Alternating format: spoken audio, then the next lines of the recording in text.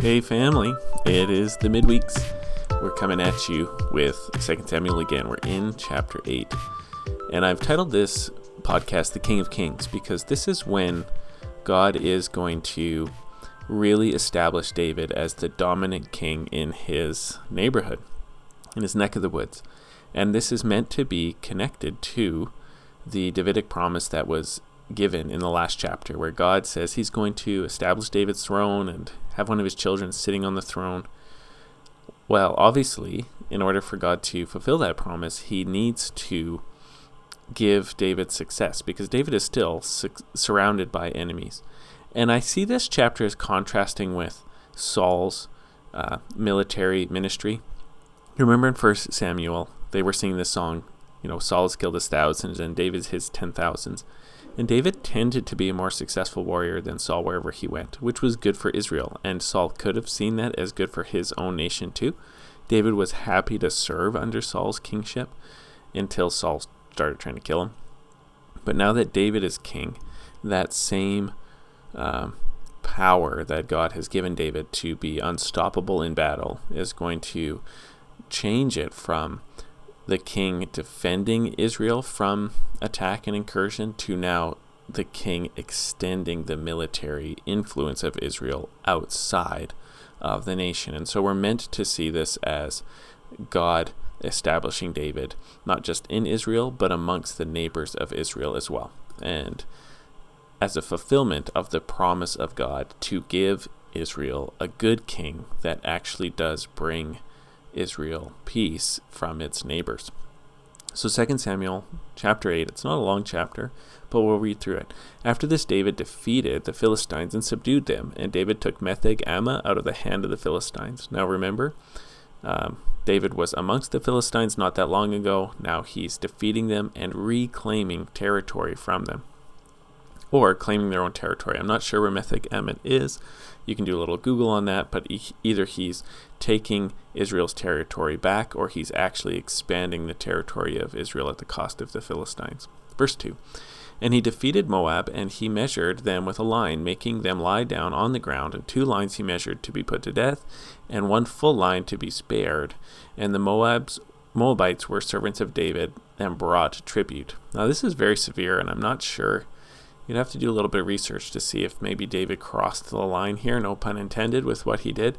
But really, this is a measure of making an adversary no longer able to wage war. So they defeated them in battle, and then they destroyed them by 2/3 so that they wouldn't have fighting men able to muster a rebellion or an incursion against David. And so making them servants, bringing them tribute. So Moab is no longer able now to wage war against Israel, but is instead bringing tribute. And tribute is something that people would insist on for a number of reasons. So it would be it was like a foreign tax, but essentially what it did was that wealth was able to be used to build up the military power of the people demanding tribute, as well as it decreased usually the economy and the ability to raise up soldiers of the people who were compelled to bring tribute. And usually there was some kind of arrangement here so that Israel would be actually responsible for defending Moab as well. I don't know if you know this, but after the Second World War, after the United States defeated Japan by dropping the nuclear bombs on it, Japan was forbidden for a long time for raising up its own navy, its own military forces, and instead the United States would have a base there and would offer military protection for Japan, but Japan wasn't actually able to raise up its own military. And I'm not even sure now exactly how intertwined the Japanese and U.S. Naval forces are, but that was part of the requirements for the defeat, was that they weren't allowed to raise up a navy, but instead the United States would provide protection for Japan. All right, verse 3. David also defeated Hadadezer, the son of Rehob, the king of Zobah, as he went to restore his power at the river Euphrates. And David took from him 1,700 horsemen and 2,000 foot soldiers. And David hamstrung all the chariot horses, but left enough for 100 chariots. And when the Syrians of Damascus came to help Hadadezer, king of Zobah, David struck down 22,000 men of the Syrians. And David put garrisons in Aram of Damascus, and the Syrians became servants to David and brought tribute. The Lord gave victory to David wherever he went. And David took the shields of gold that were carried by the servants of Hadadezer and brought them to Jerusalem. And from Betah and from Beerothai, cities of Hadadezer, David took very much bronze. Okay, so again, listing the victories that God is giving David as he's being established as a central power and as he's bringing peace to Israel by defeating these people who typically would have been invading Israel or enemies of Israel. So just a few things to note here. The hamstringing of the chariot horses. This, by and large, was a good thing. God commanded the kings of Israel in the book of Deuteronomy not to amass horses and chariots for themselves, but instead to depend on God giving the victory. And so the chariot, I think, was most likely the most advanced military technology at the time.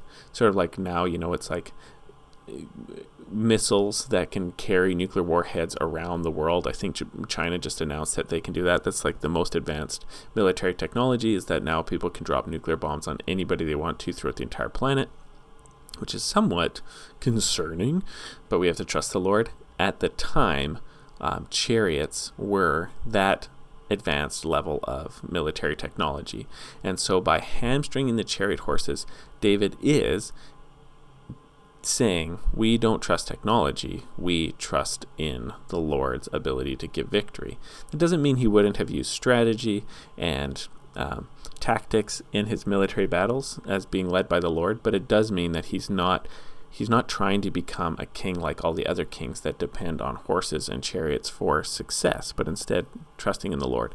I'm not sure when it says, but it left 100 chariots, if that's a sign of like 90% faith and 10% unbelief, or what it is exactly. But the fact that he hamstrung most of the horses is a sign of faith.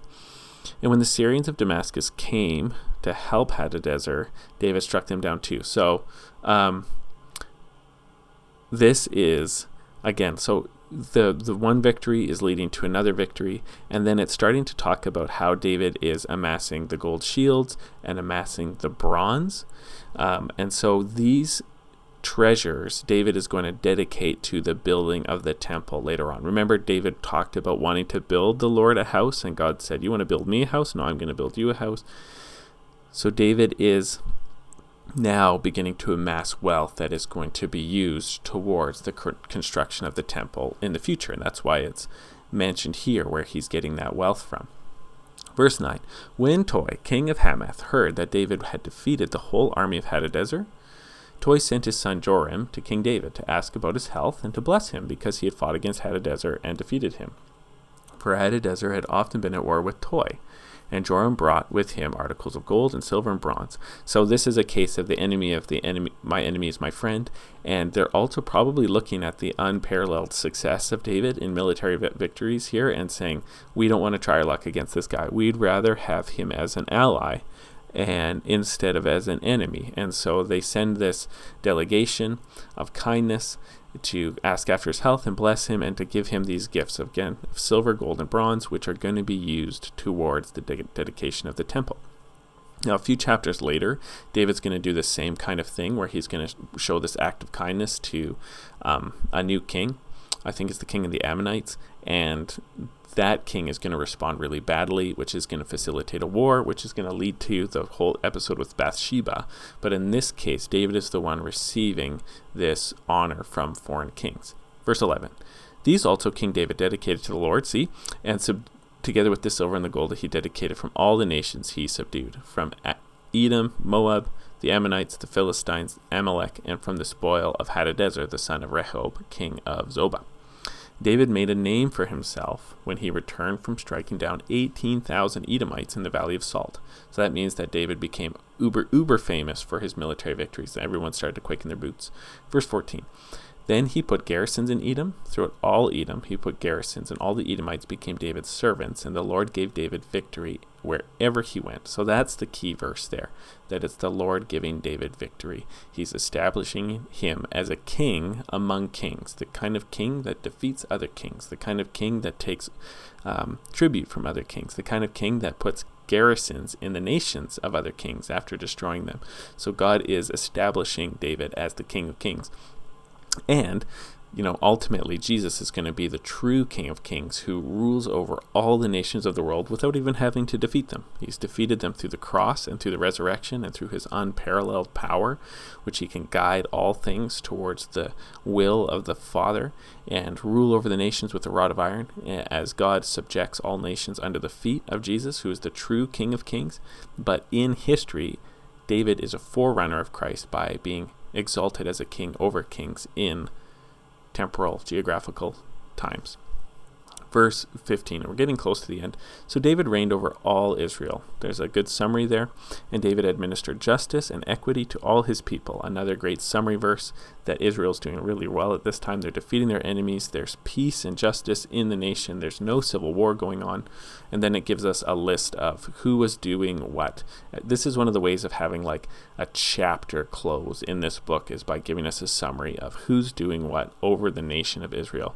Joab the son of Zeruiah was over the army, and Jehoshaphat the son of Ahilud was recorder, and Zadok the son of Ahitub and Ahimelech the son of Abiathar were priests, and Sariah were secretary, and Benaiah the son of Jehoiada was over the Cherethites and the Pelethites, and David's sons were priests. Which is somewhat weird. Like, was their mother a Levite? Or is this like Davidic priesthood where he's offering sacrifices just being done through his sons as well? And so you'd have to check there. Was this a good thing that David was doing this? Was this not a good thing?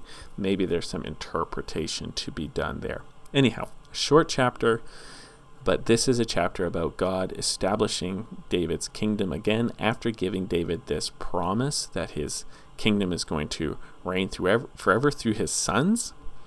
And so he gets this massive victory over everyone around him and establishes the kingdom. And amen. So be blessed, church, and I hope that you are having a great Christmas time, and we'll continue on with this next chapter where David is going to perform chesed for Jonathan by taking care of pretty much the only living relative that David can find in the person of what's his name here? Mephibosheth. All right, so we'll look at Mephibosheth next week on the Midweeks. God bless.